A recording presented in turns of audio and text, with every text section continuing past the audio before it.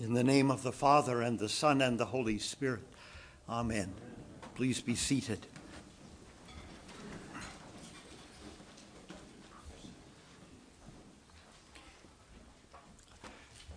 We've been given some very weighty texts to hold this morning. And because of a conspiracy between the Group 11 of the number of groups that constituted Vatican II, who gave us our lectionary, and the God who set the earth and the stars moving in the sky, we have the better part of a month or even 5 weeks to look at the Sermon on the Mount. And the Sermon on the Mount comes across initially as very gentle. It flows in a deceptively easy way, and yet it is the most difficult teaching we have. It's the closest thing to the cross, off the cross, if you like, and it is the center of gravity for our whole project. So one goes into this already with a profound sense of inadequacy, and the expression that comes to mind is one I heard a lot when we were in Newfoundland, a very traditional culture, very traditional religion, often a very colorful way of expressing their connectedness to God. And whenever presented with something truly full of shock and awe, the Newfoundlander would say, "Gentle Jesus." Gentle Jesus. They would say other things as well, but we're going to... The gentle Jesus makes it nicely into our community today. And it says it pretty well. It means, where's the gentle in Jesus right now? What on earth is going on? Its expression is not quite an expletive. It's not like OMG, oh my God, which is the invocation of deity, which we find so irresistible in our culture. It's not a calling upon an all-powerful being who is ever present to help in times of need by those who aren't really convinced that anything of the kind is true and are rather howling down the wind or shouting breathlessly into the void for someone knows something that they don't really believe is there anyway. Some entity that was maybe once powerful, once present, but now is no longer either. When such a thing happens and an invocation of deity is expressed in a way in which there really is no immediate confidence, and I guess we're all guilty of that to some extreme, but at the extreme end of this, you're getting very close to a prayer becoming a profanity instead. Calling into being a God that you do not believe is there is surely taking that God's name in vain.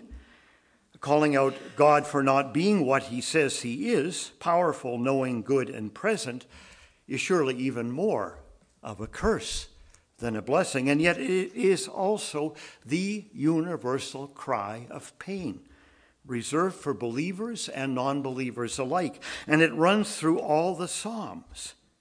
This crying out to God to say, are you there? Are you the God who said you were good and loving and caring?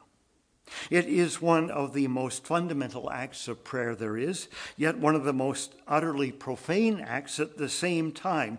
It comes from the depths of our being, the cry of the heart, and yes, it goes right to the heart of God who hears it and cries with us.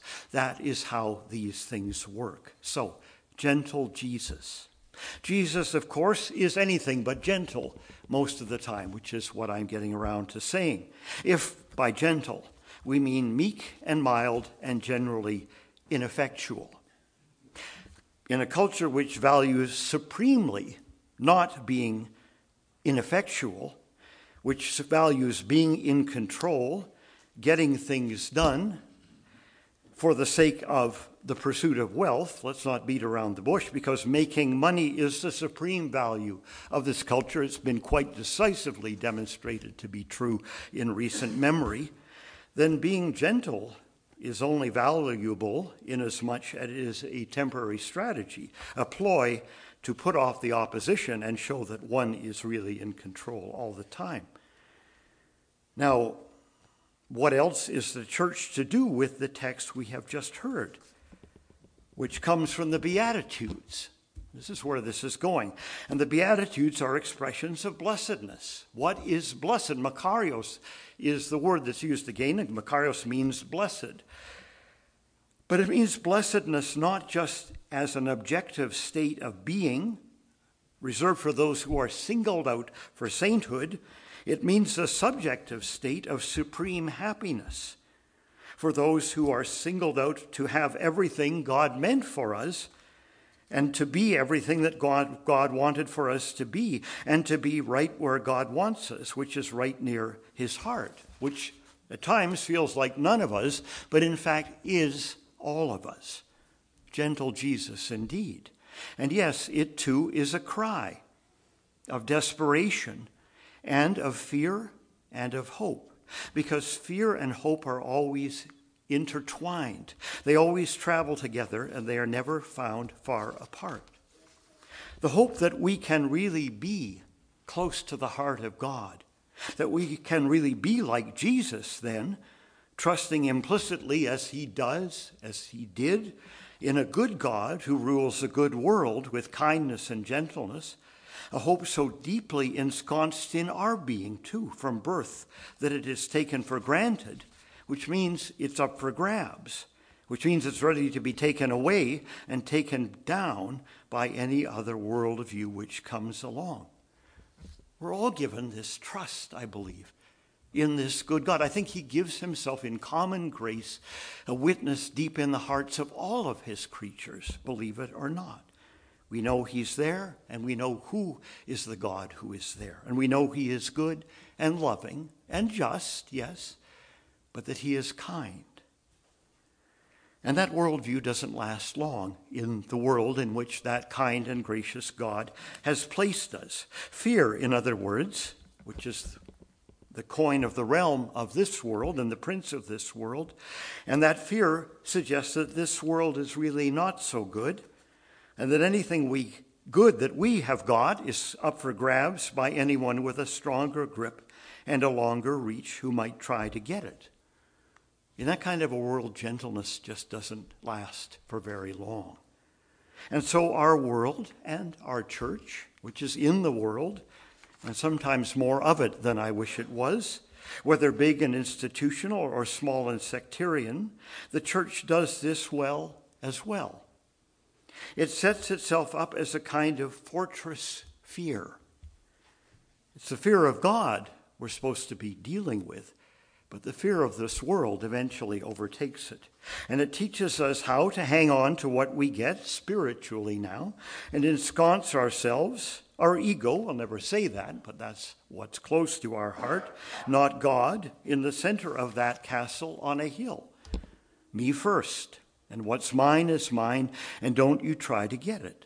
It's fear, in other words. And it's a fear which speaks not from what could be ahead, but speaks from what we know we've already lost somehow.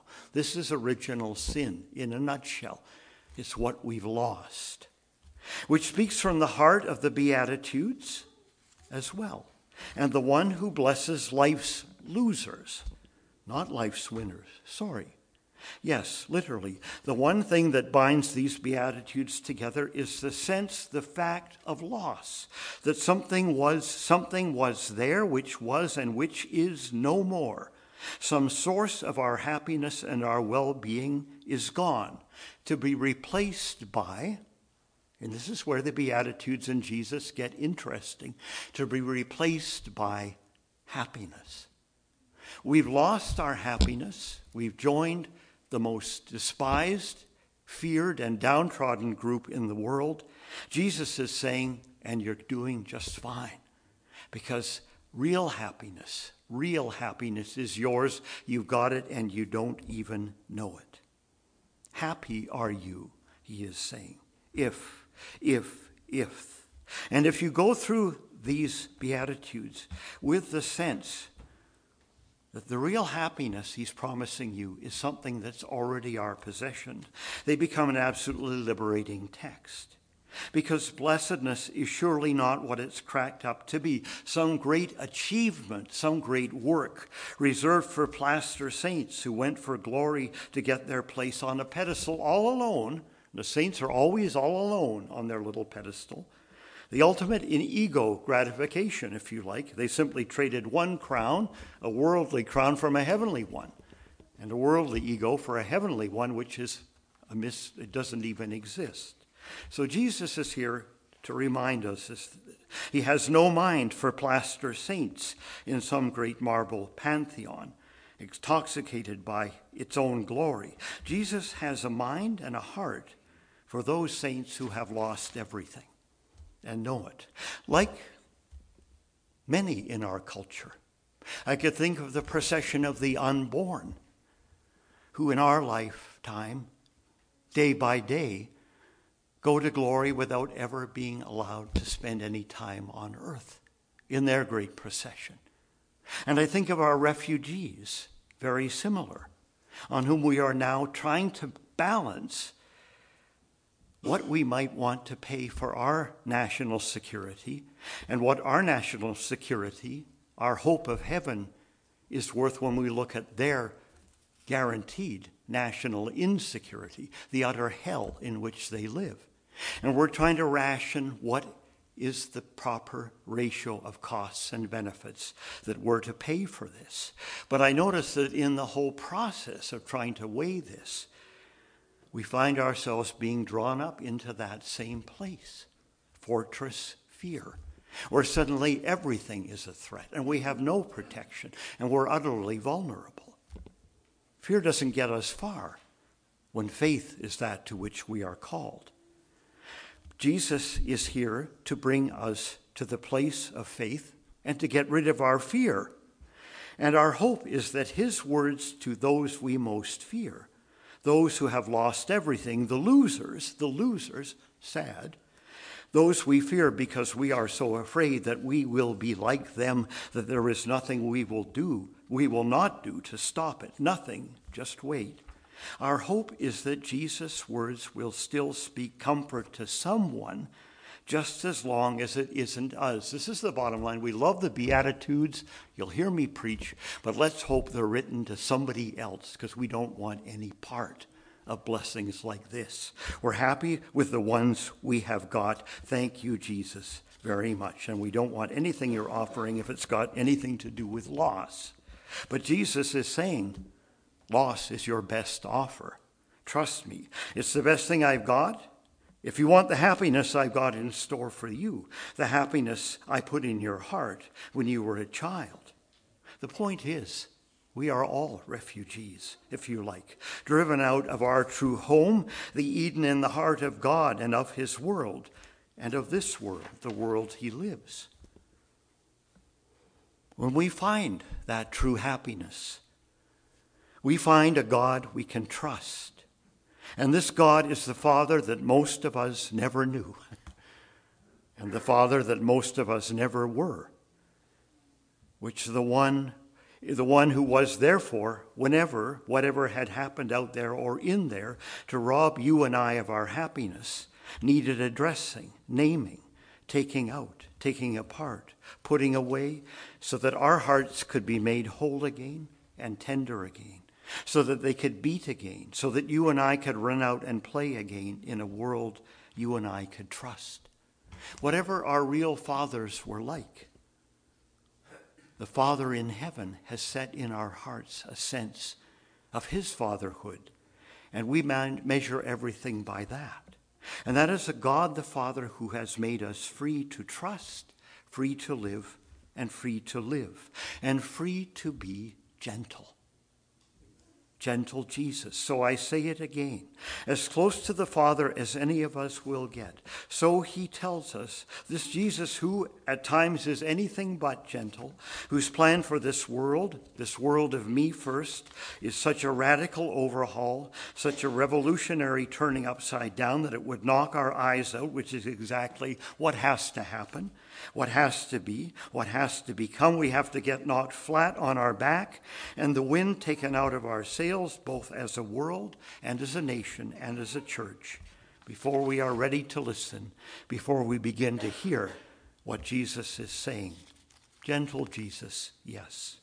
We have to lose all hope in any righteousness we have, which means self-righteousness, which means any hope of an ability to stand before God and say, oh, but you owe me for this. I got this right. Remember, aren't you glad that you saved me so I could do this for you? Forget it. Forget it. We have to lose all hope in such righteousness. Any righteousness which means you can say we have any hope of justice, which means getting what's ours, what's coming to us or to anybody else. We have to surrender it, give it up. Justice, forget it, and simply cry for mercy. We have to be ready to accept whatever God is pleased to give us, no questions asked. And that's what it means to walk humbly with our God. To love justice, yes, because without justice there is nothing more. To love justice and to want justice for the whole world and even for oneself. But in the end, to pray for something much more than justice, and that is mercy. And in the end, to expect nothing of God, to understand that one is entitled to exactly nothing from God. We can't take mercy for granted. And to have such a sense of the price and the cost of getting our own egocentricity, our own me first, our own narcissistic fix dealt with, that we begin to realize what we have forfeited by setting out our priorities so. That we are owed nothing because we have sought to get our own way in everything. So we are here, gentle Lord Jesus, to say once again that we know we have died to all this, but we also know that we need to die again, and that you're going to help us to do this, to die again. And today, as we go to the font of baptism, to rehearse our dying with this child, so gentle and yet so willful, just you wait, that we are ready to lose a little more of what we live for, so that Christ can live a little more in us instead. Will the candidate for baptism, his parents and sponsors, please come forward?